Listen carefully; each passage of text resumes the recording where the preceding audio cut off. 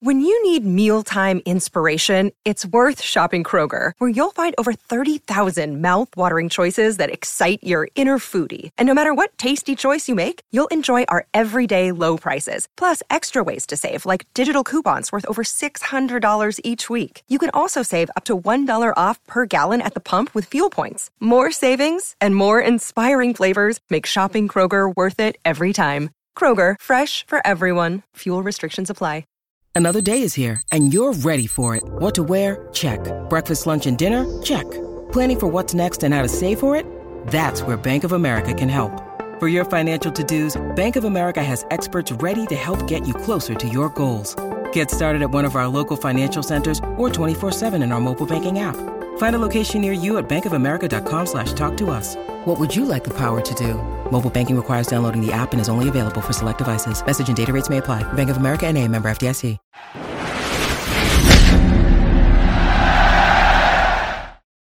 Welcome into 11 Personnel. Nick Roush and Adam Luckett here with you for another week of Kentucky football. Thanks to our good friends at Eckrich. The best meats in America are at Eckrich, and they're proud to present the $1 million challenge for teachers this 2022 season. Eckrich is partnering with Extra Yard for Teachers and Kroger to invite a local teacher and true hero on the field at the South Carolina game October 8th. Randomly selected from a list of nominations, they're going to have a chance to throw a football through a target to win up to $1 million.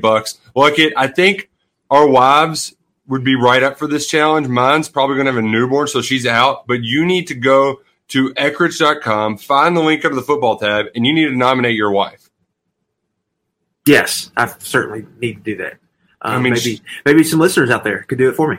I think her school could use $1 million in upgrades. Your teacher certainly could too. So go to Eckrich.com, find the link under the football tab, and nominate your teacher by September 28th. It's 1 week from today. So get it done and go to the South Carolina game. Win $1 million thanks to our good friends at Eckrich. Luckett, we're burning and turning along. I feel like I keep seeing you on this YouTube all the time because things just keep happening.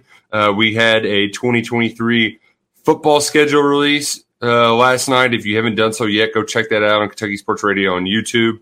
I've got enough schedule talk, though. I'm schedule talked out. I've got nothing left in me. So let's worry about 2023 when 2023 gets here. Right now, right, we're in the 2022 season. Happy week 4. A month into the season, Nick.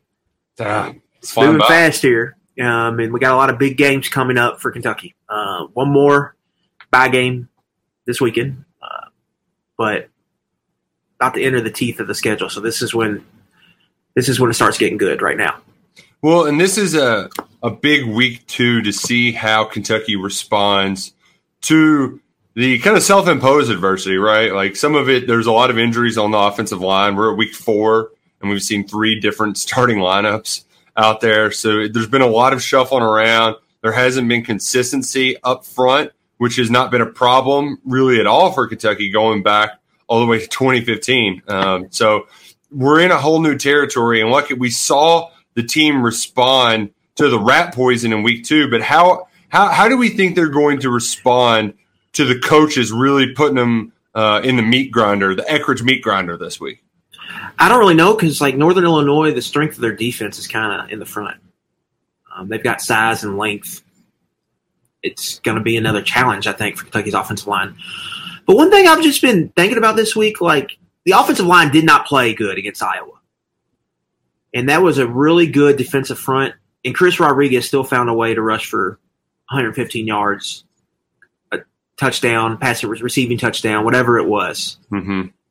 The last touchdown, he had to break a tackle behind the line of scrimmage and scored. Like that comes back next week. Like that's what they're getting next week. So like he's going to solve some problems for the group when they get him. I think overall there's a lot of growing pains this group's going through. It seems like maybe confidence is a little bit of an issue. So they're trying to keep that confidence with this group.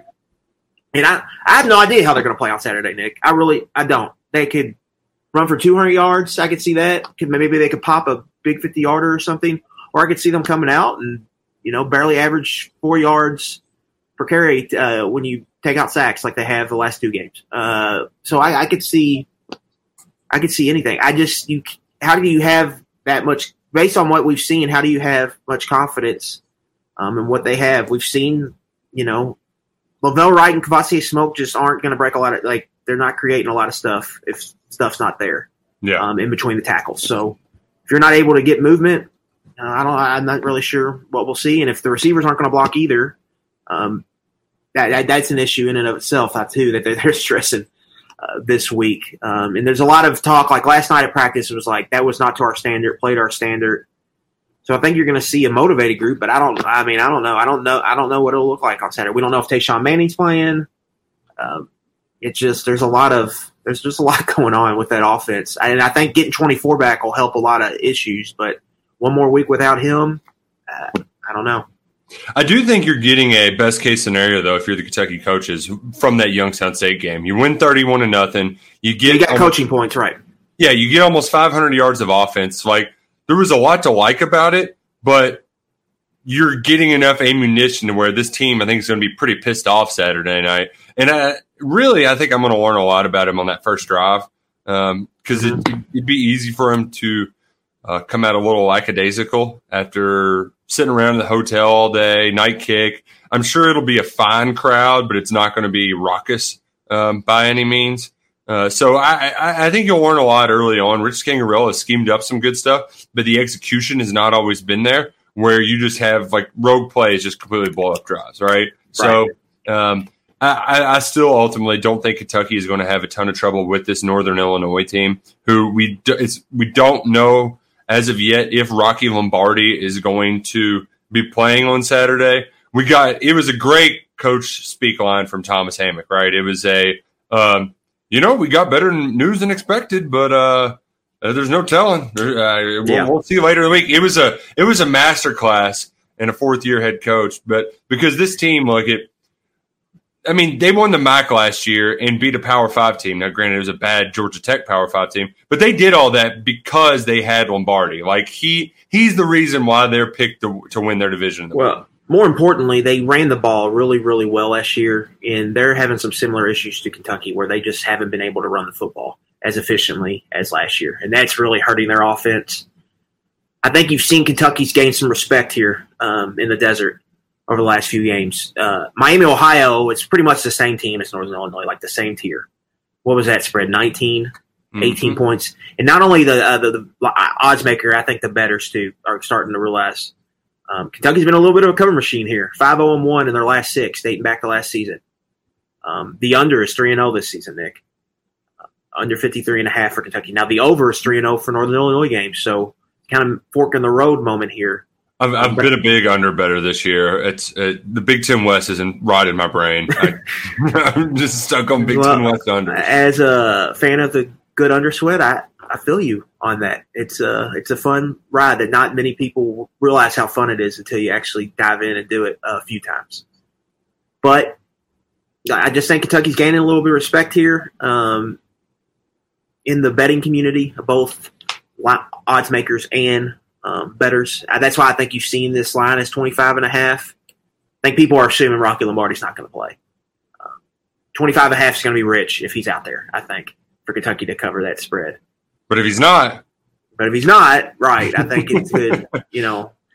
Ethan Hampton, who was their backup, not very good last week, Nick. 19 throws, took 1 sack. Only explosive completion came on a shallow cross that the receiver took 70 yards to the house. AKA he's just game manager to the fullest, not throwing the ball downfield. Well, first time he's ever played, really. This will be his first start if he goes. He's a redshirt freshman. He didn't really push the ball down the field against Vanderbilt. He struggled. And then you add that with their an inefficient run game they've had. We have to see, at the end of the day, you got to see what the run game looks like when Rodriguez gets back. But moving forward, how do you know what to even expect? I mean, we kind of expect what we've seen through 12 quarters, which is some struggles. Mm-hmm. Try to avoid negative plays. If you can avoid negative plays, they should be okay. But they are due to pop like a big run, so maybe that happens on Saturday. Yeah, could certainly use it. But otherwise, it's not unrealistic to imagine that this is a world where the strength of the team is in Will Levis in the passing game. No doubt. Yeah, just look at the numbers. The numbers will tell you.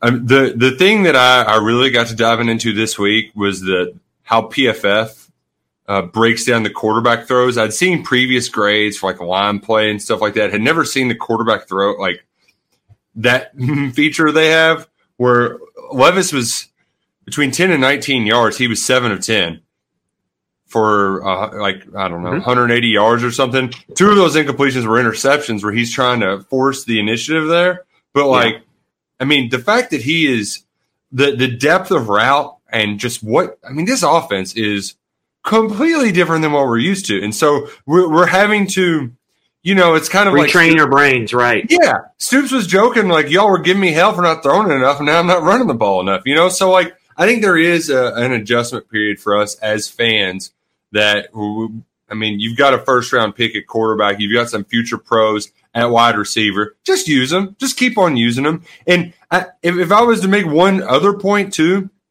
it's that Levis was under pressure a lot less than you thought on Saturday. We just really – you notice it a lot more. But I think he had 42 dropbacks or 46 dropbacks, and only 38 of them he was even under pressure. Like it was a much smaller number than you think. It's just that when he wasn't under pressure 38 times. You mean he was under pressure 6? Yeah. Sorry, excuse me. Clean pockets and 38, right? Yeah, but when he is under pressure though, and when those negative plays happen, it just wrecks drives much more than a 1-yard tackle for loss. I've been saying this almost all offseason. Like, this season Levis is going to take you. Whatever Kentucky does this year, it's going to be because of where 7 takes them.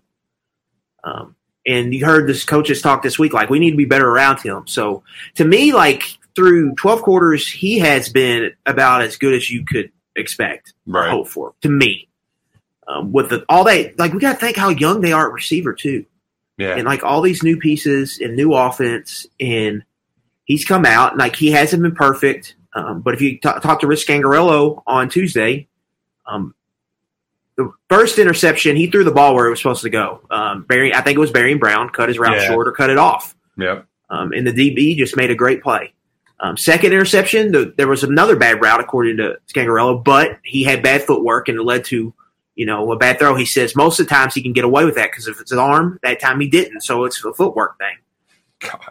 I will say about Youngstown State, defensive coordinator Jamal Brown, he was doing some really NFL stuff, like mug front, double A-gap blitzes. That's not something you really see in college football. And I think it did catch Kentucky by surprise for a time or two. I thought he did some good things to challenge them. And even when he challenged Levis, throwing fades to Brendan Bates 30 yards down the field. Throwing a one-arm rocket there to move the chains on third down on the edge of the red zone. He's doing some really good things. Kentucky currently ranks in the top 25 in passing success rate, and that's even with all those sacks and pressures in there, without a running game. So they're not even able to take advantage of true play action really yet, other than early in the Florida game when they were just loading the box. So as that comes, and when Rodriguez gets in here, that's going to be even more, stuff's going to be even more open. The young receivers are going to keep growing.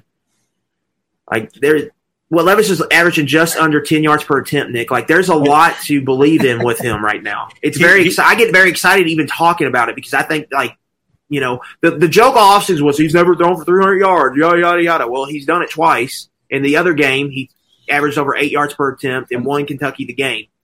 With his throws early in the ball game. I just want to share some of the other offenses that he's ranked higher than in yards per attempt.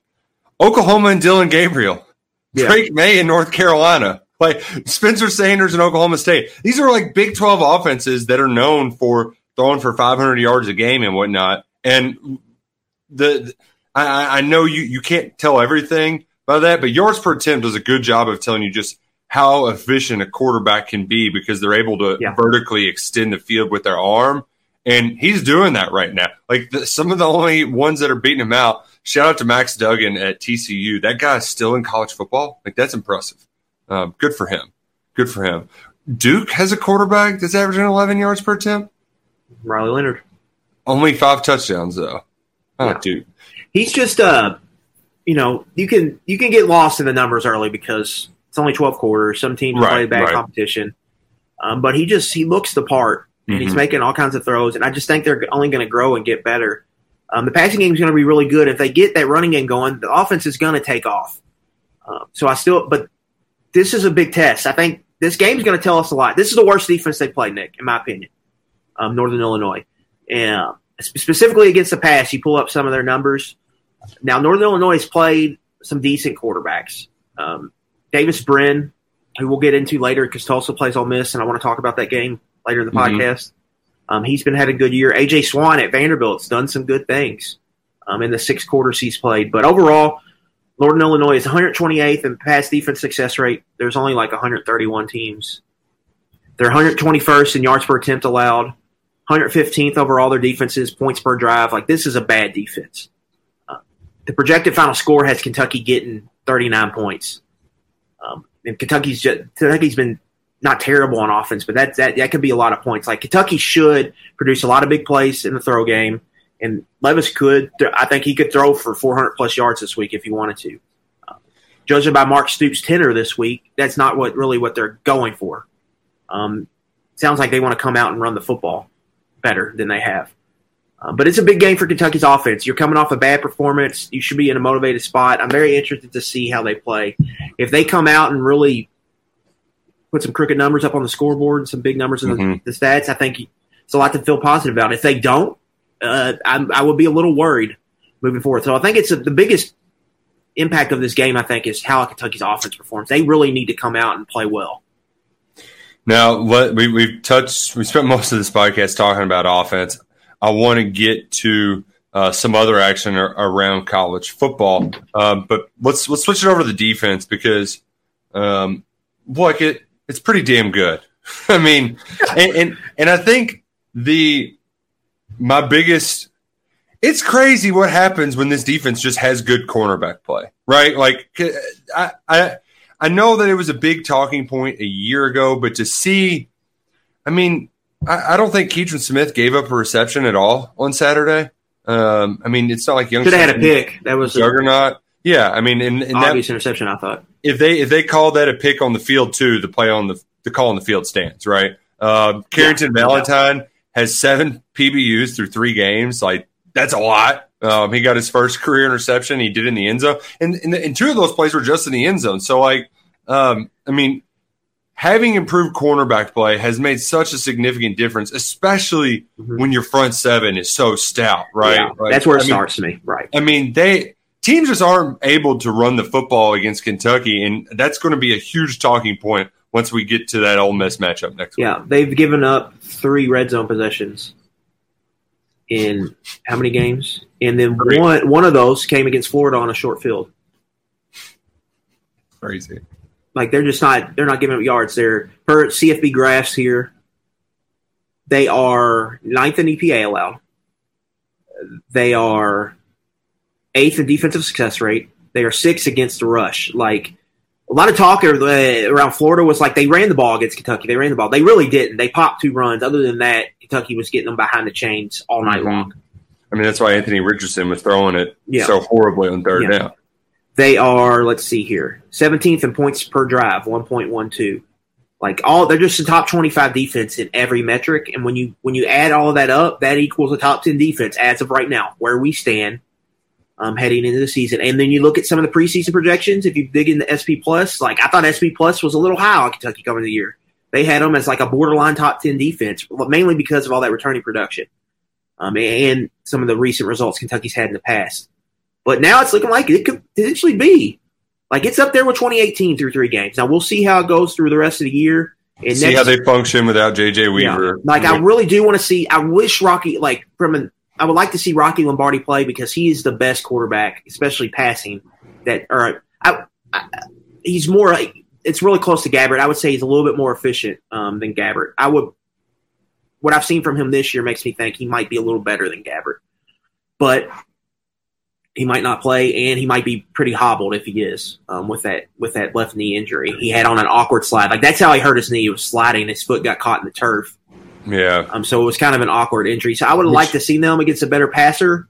But there's just a lot. There's just a lot to like with this defense, and they are just smothering teams. But I think it all starts with the front, Nick. They're deep. They can rotate bodies. They've got run stuffers, and then when you have that and you've got a secondary that's giving you ball production, it's just a really, really good place to start. I hate that Weaver's going to have to miss at least this week. Yeah, because you really want to see him and Wright together, just what they can produce on the field. We saw it in the Florida game, but overall, there's just a lot to like about Brad White's group, and he's doing an excellent job through 3 weeks of the season. Yeah, and at least this week you do get to have Keaton Wade some more action along with Alex Afari. Mm-hmm. You'll get the snap count. Yeah, and they only played 46 snaps last week, which a lot of times in these FCS games we get worried about, like they're just playing too many snaps and it wears them down. You look at Jacquez Jones and DeAndre Square. 17 and Square played 23 or something. Yeah, that's where you wanted them. Yeah. Yeah, you didn't have to wear and tear them too much. Yeah. I think that's big moving forward. And you look at the defensive line snap counts, they're keeping them, all those guys around 25 or less. Yeah. Right around that. And so long term, that's going to be great. And they just got Darian Henry Young back, and I thought he looked good. Yeah. In a limited playing time. So that's another body they can use. So there's just a lot to get excited about with this defense. Yeah, and with Weaver out, it feels like we're primarily going to go nickel, but we're also going to rotate Keaton Wade in. Mm-hmm. I think it was like 27 for Afari, 16 for Wade. So it was a nice little balance. And Wade will get some more run. In some action this Saturday. He got his first half sack with Khalil Saunders, who that guy is shocked me. Yeah, he's good. I thought he was like a 3-tech, like big. No, he's playing defensive end. He does really well. In his most impressive play, I don't even think he got the tackle on, but he forced the pitch on the option where he played it exactly how you have to play it, and it was a great play. That just it goes to show you the depth too in the young talent. I mean, he's a redshirt freshman that you don't even think about because he wasn't the highest recruited guy, but there's one of those John Summerall guys that came out and is really produced early on in his career, exceeded early expectations. So this Kentucky defense, they're rocking, they're rolling. I don't think they're going to slow down anytime soon. I will say, if I was the Northern Illinois head coach, I wouldn't play Lombardi, and that's not me just being Joe. Yeah. Like, I'm not afraid of him, but why would you? You aren't winning the MAC by keeping it close against Kentucky, right? Like, yeah, you got to also watch. It's still got to be a competitor, and you don't want defeatist mentality. If he can play at all, he needs to play. But yeah, I get what you're saying. Right. Like, it's not a conference game or anything like that. But yeah, it's all going down 7 p.m. Saturday night, Kroger Field. The Brockett ship is in the house. We got Brock Osweiler on the call. I had no idea he was in commentating, in broadcasting. I heard his name get mentioned, but I thought they were talking about like he went to school at whatever game I was watching. No idea that Brock Osweiler is in there, but I'm excited to size myself up against him, see if I can stand up tall next to John Elway, quarterback. Right? He likes him tall. He likes them big. He likes the big arms. So I'm going to be sizing him up in the press box. There is a lot of other exciting action, so I know that you'll be watching more than just that Kentucky Northern Illinois game on TV at the wedding on your phone. You'll have some other ones pulled up, and you can get in on all the action by playing with MyBookie. That's mybookie.ag. Put in the promo code personnel, and you'll claim a double your deposit bonus. That's right. You can throw up like $250. You'll get $500 back. It's a great way to get some extra action in on all the games this fall, whether you're betting Big Ten unders, like I'll be tempted to when Rutgers plays Iowa, or you're hammering the over in the day. The best time of the year, it's winning season. Get in on the winning season now at mybookie.ag. Promo code personnel. They will double your first deposit. I think up to $500. So enjoy it with MyBookie. Luckett, we got to put our I'm looking forward to this Tennessee-Florida game because I can't figure out Tennessee. I can't really judge them against Pitt when they had their backup quarterback the whole time. So I'm curious. I have no idea what this Tennessee defense is going to do. against Florida's offense. Florida's offense isn't a juggernaut, but I just don't know if they like what's that going to be. I'm fascinated by this football game. The anxiety is big in Tennessee this week. They've lost 16 of 17 to Florida. They're checkerboarding the stadium, which they always lose. Game day's coming to town, so everybody is like walking on eggshells on Rocky Top right now. You look at their schedule, Nick. They have an early season bye. Like their bye's next week, Tennessee. So they're going to have to play 8 straight to end the year. 7 are conference games. And you look at the schedule, it's at LSU, Bama at home, coming off the bye. Like, that's going to be tough. Like, they could easily have a 3-game losing streak after this game. And all that offseason hype and everything is out the window. So there's a lot of pressure here for Tennessee. Like, they're riding high. They think they're, everybody, like, Kentucky gets credit, but I think most people in the talking head world kind of think Tennessee is the second best team in the East. But they can't be that if Florida goes in there. It's a great spot, I think, for Florida because they're a big underdog, but no one really thinks they got much of a chance. But we don't really know much about this Tennessee defense other than what we saw at Pitt, and Pitt had some success running the ball against them. And Florida is the best offensive line they've seen yet. And if Anthony Richardson's able to do some things to get some guys out of the box, I think Florida can have a lot of success running the ball. So I'm interested to see just what the game looks like. Because Florida, the worry in this game for Florida is they just don't have any depth, so they could just wear out in the fourth quarter. But Tennessee's a little banged up at running back. Their offensive line, I still don't think it's very great. So if Florida can get into a ball control type situation and limit Tennessee explosives, which quietly, Nick, Tennessee's having some issues creating consistent explosive vertical plays like they did last year. So if they're able to do that, I could see this game get in the fourth quarter.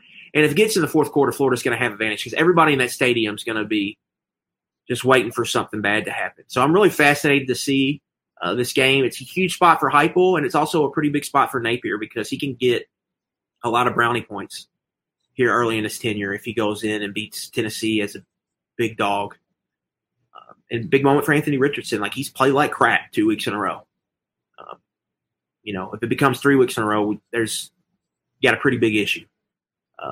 So that's any game on all results. I think Florida could potentially have a slide if they lose this game. So pretty big game in the SEC East for Kentucky. If Florida went in there and beat Tennessee, that's Kentucky. You're feeling pretty good about your spot in the East in just a month into the season. I just love the yo-yoing we're doing with Florida, right? The story of Billy Napier's first season would be just pure comedy if it's Utah win, best team in the world, lose to Kentucky, you're the worst. Now USF, you struggle, you might be even worse than that.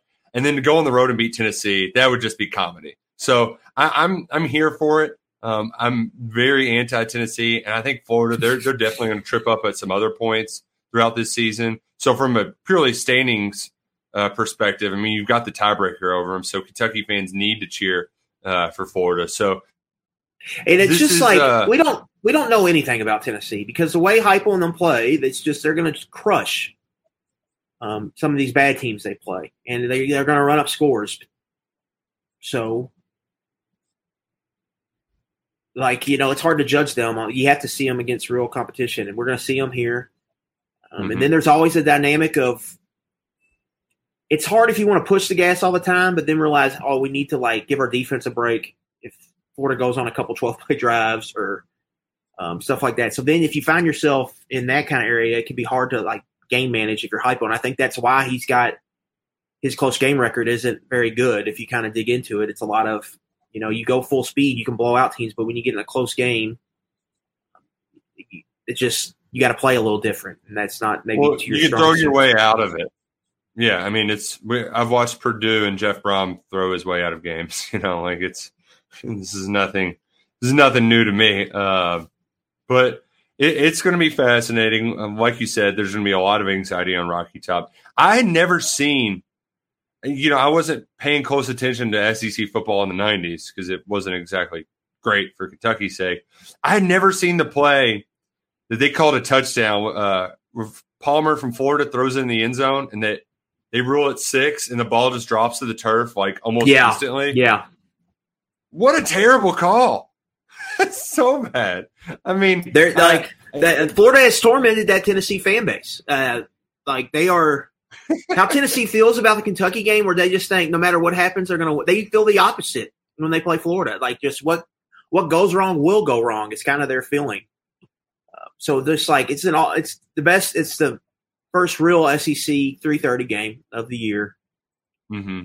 It's going to be a crazy atmosphere there, and like I said, for both sides, it's a huge moment for Nate. Like, if Florida goes in there and gets trucked, Napier is going to be feeling some heat early in his tenure. You lose to Tennessee and Kentucky early, and if you lose both by double digits, people aren't going to be happy down there.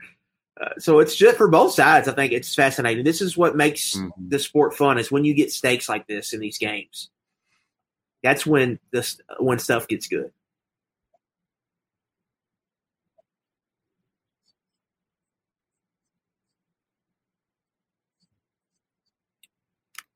I don't want to talk about some of the other big games because I've already got Ole Miss circled, and they're kind of similar to Tennessee. I haven't figured them out yet. Like, Lane Kiffin's talking about not running up the score on Georgia Tech because he feels bad for Jeff Collins.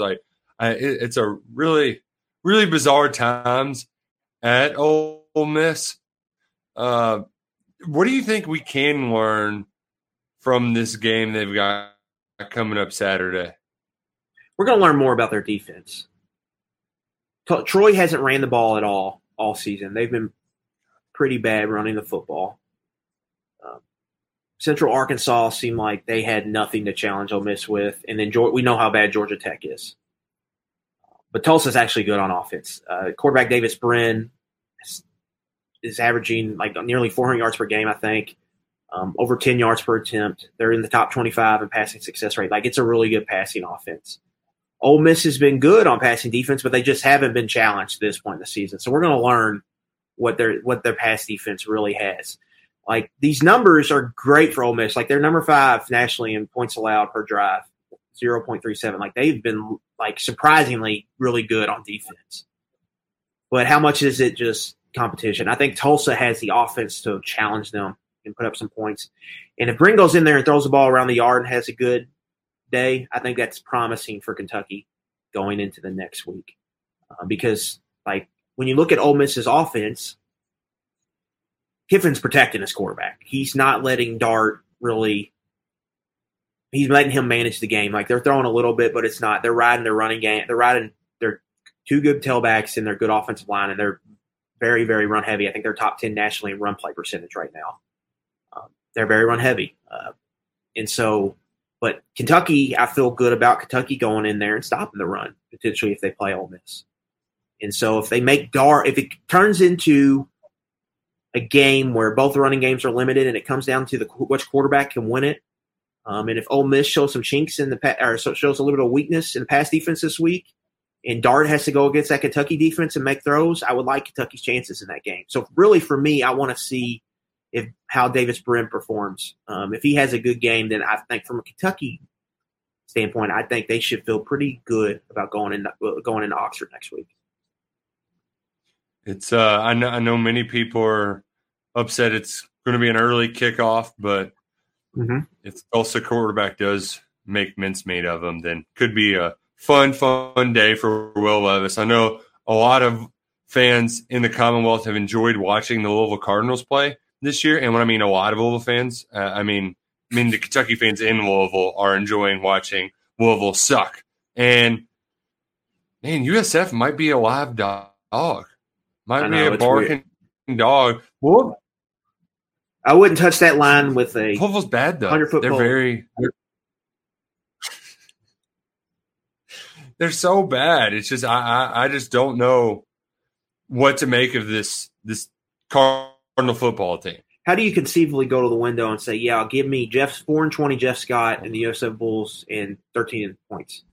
Like, I just don't know how you can conceivably play them. I don't know. I expect Louisville to win this week, but you don't know what the psyche is over there. And then you look at Louisville's schedule here. Like, this was a scenario like they had to avoid the 1-2 start, the 0-3 or the 1-2 start, because now like they need to beat USF to get the 2-2. They're better than both Boston College and Virginia these next two games, but they're on the road. They're not that much better. So you have to think like most likely scenario is probably 1-1 in that 2-game stretch. That gets them to 3-3 bye week. And then after the bye week, Nick, they have 6 games, 5 against currently ranked opponents. And the other one is James Madison, who's averaging 52.5 points per game through 3 games. So you're looking at Louisville's schedule right now, and it's just like the bottom falling out. It won't be as bad as 2018 with Bobby Petrino, but that is on the table. Like, it could totally fall apart here for them when you look at the back half of their schedule.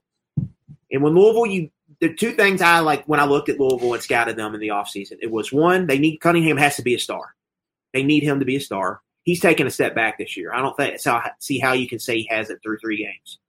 Number 2 is they need multiple transfer portals to hit additions to hit and be impact players. Now they've lost Jermaine Lole and D. Wiggins, 2 guys who might have been 2 of their most probably 3 or 4 important additions. Nope. You need Wiggins to be like the deep field stretcher to take Tyler Harrell's place. He's out for the year.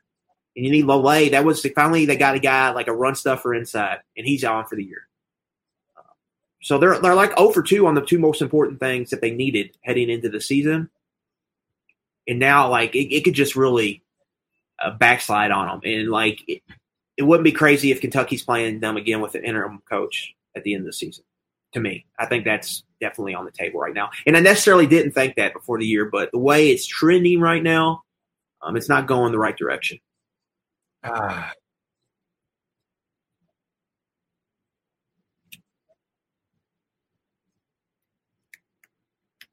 It would be funny if they didn't go to a bowl game. I mean, I would laugh, I would giggle, but it's on the table. And even in a bad ACC, things aren't looking good for the Cards. We're going to enjoy it at their expense. But I will say, Luckett, if they do end up playing in the GMAC Bowl or the Quality Car Care Bowl that's in that first week of bowl season, we could end up like those games. They might not be where we currently see them now.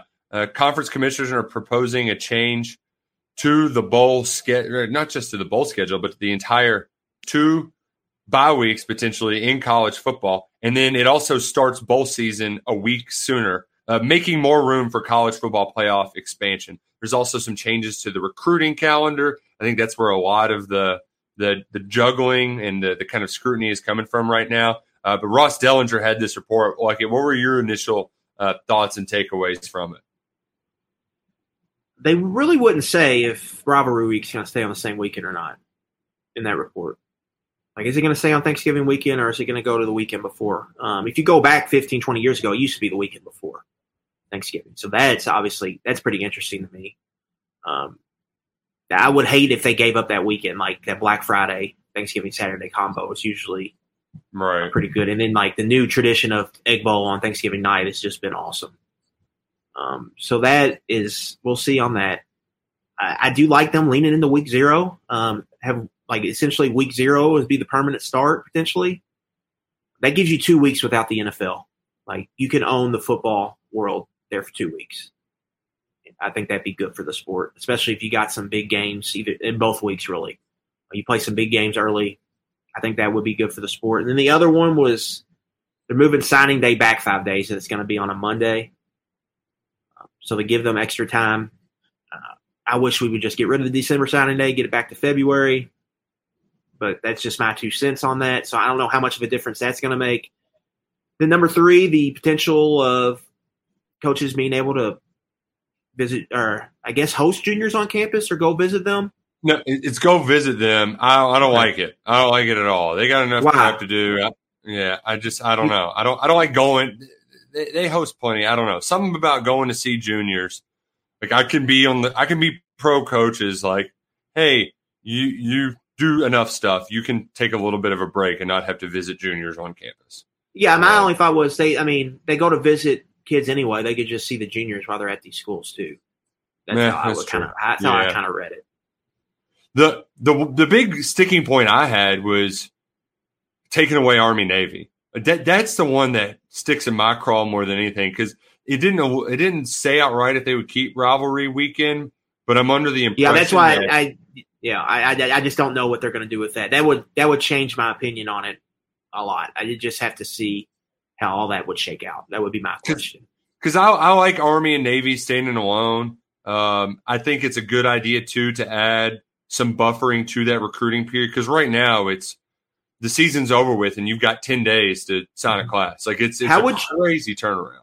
How would you feel if they just I'm trying to think when the first playoff games would be because they would be pretty soon after the season. It'd be the week after Army Navy, I believe. Well, how about just play Army Navy as like the noon game leading into those? I'd be up for that. Yeah. Right.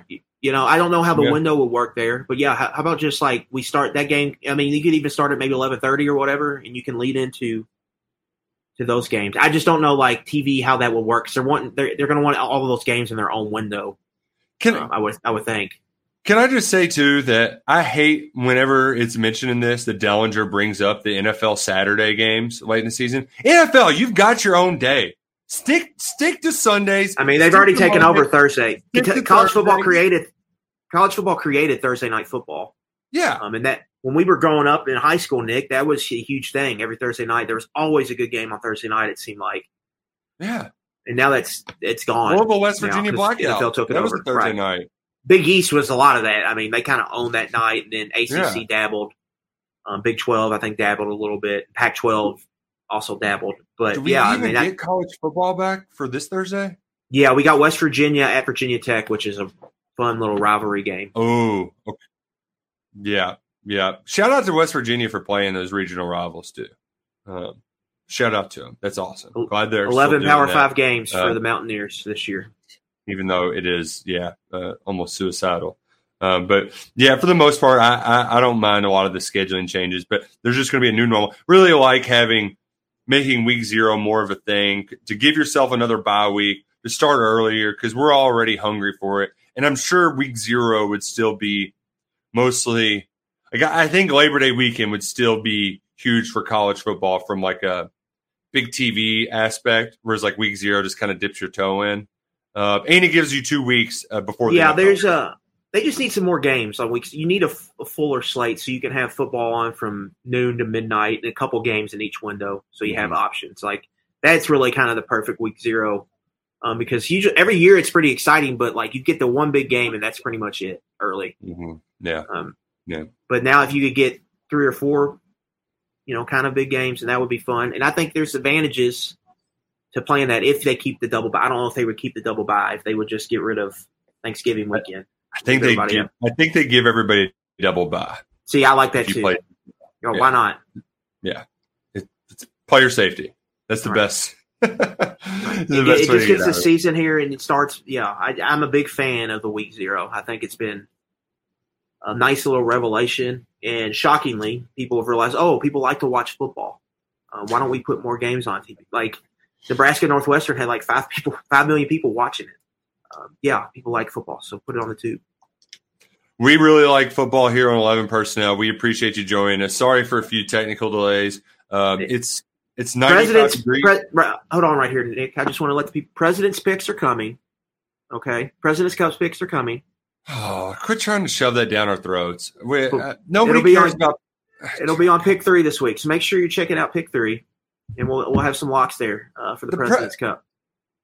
Just stop trying to make the President's Cup a thing, NBC. It's during football season. The U.S. wins by 1 million, like every single time. I just don't.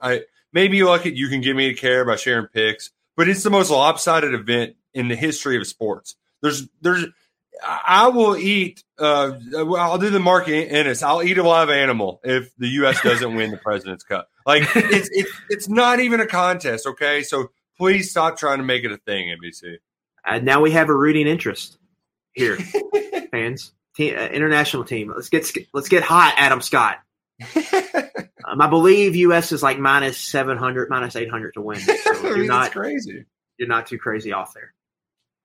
Well, yeah, apologies for some technical difficulties. It's our last 90-degree day of the year, and my sunroom and my computer and all of the equipment we've got hooked up just can't handle it at once. So little start and go here and there, but appreciate you sticking with us at 11 Personnel and right here on the Kentucky Sports Radio YouTube page. Make sure you're subscribed for so much content. It's only getting better with our guy Stephen Peak working behind the scenes to make it happen. Really appreciate his work. For Adam Luckett, I'm Nick Roush. Go Cats and go Kroger.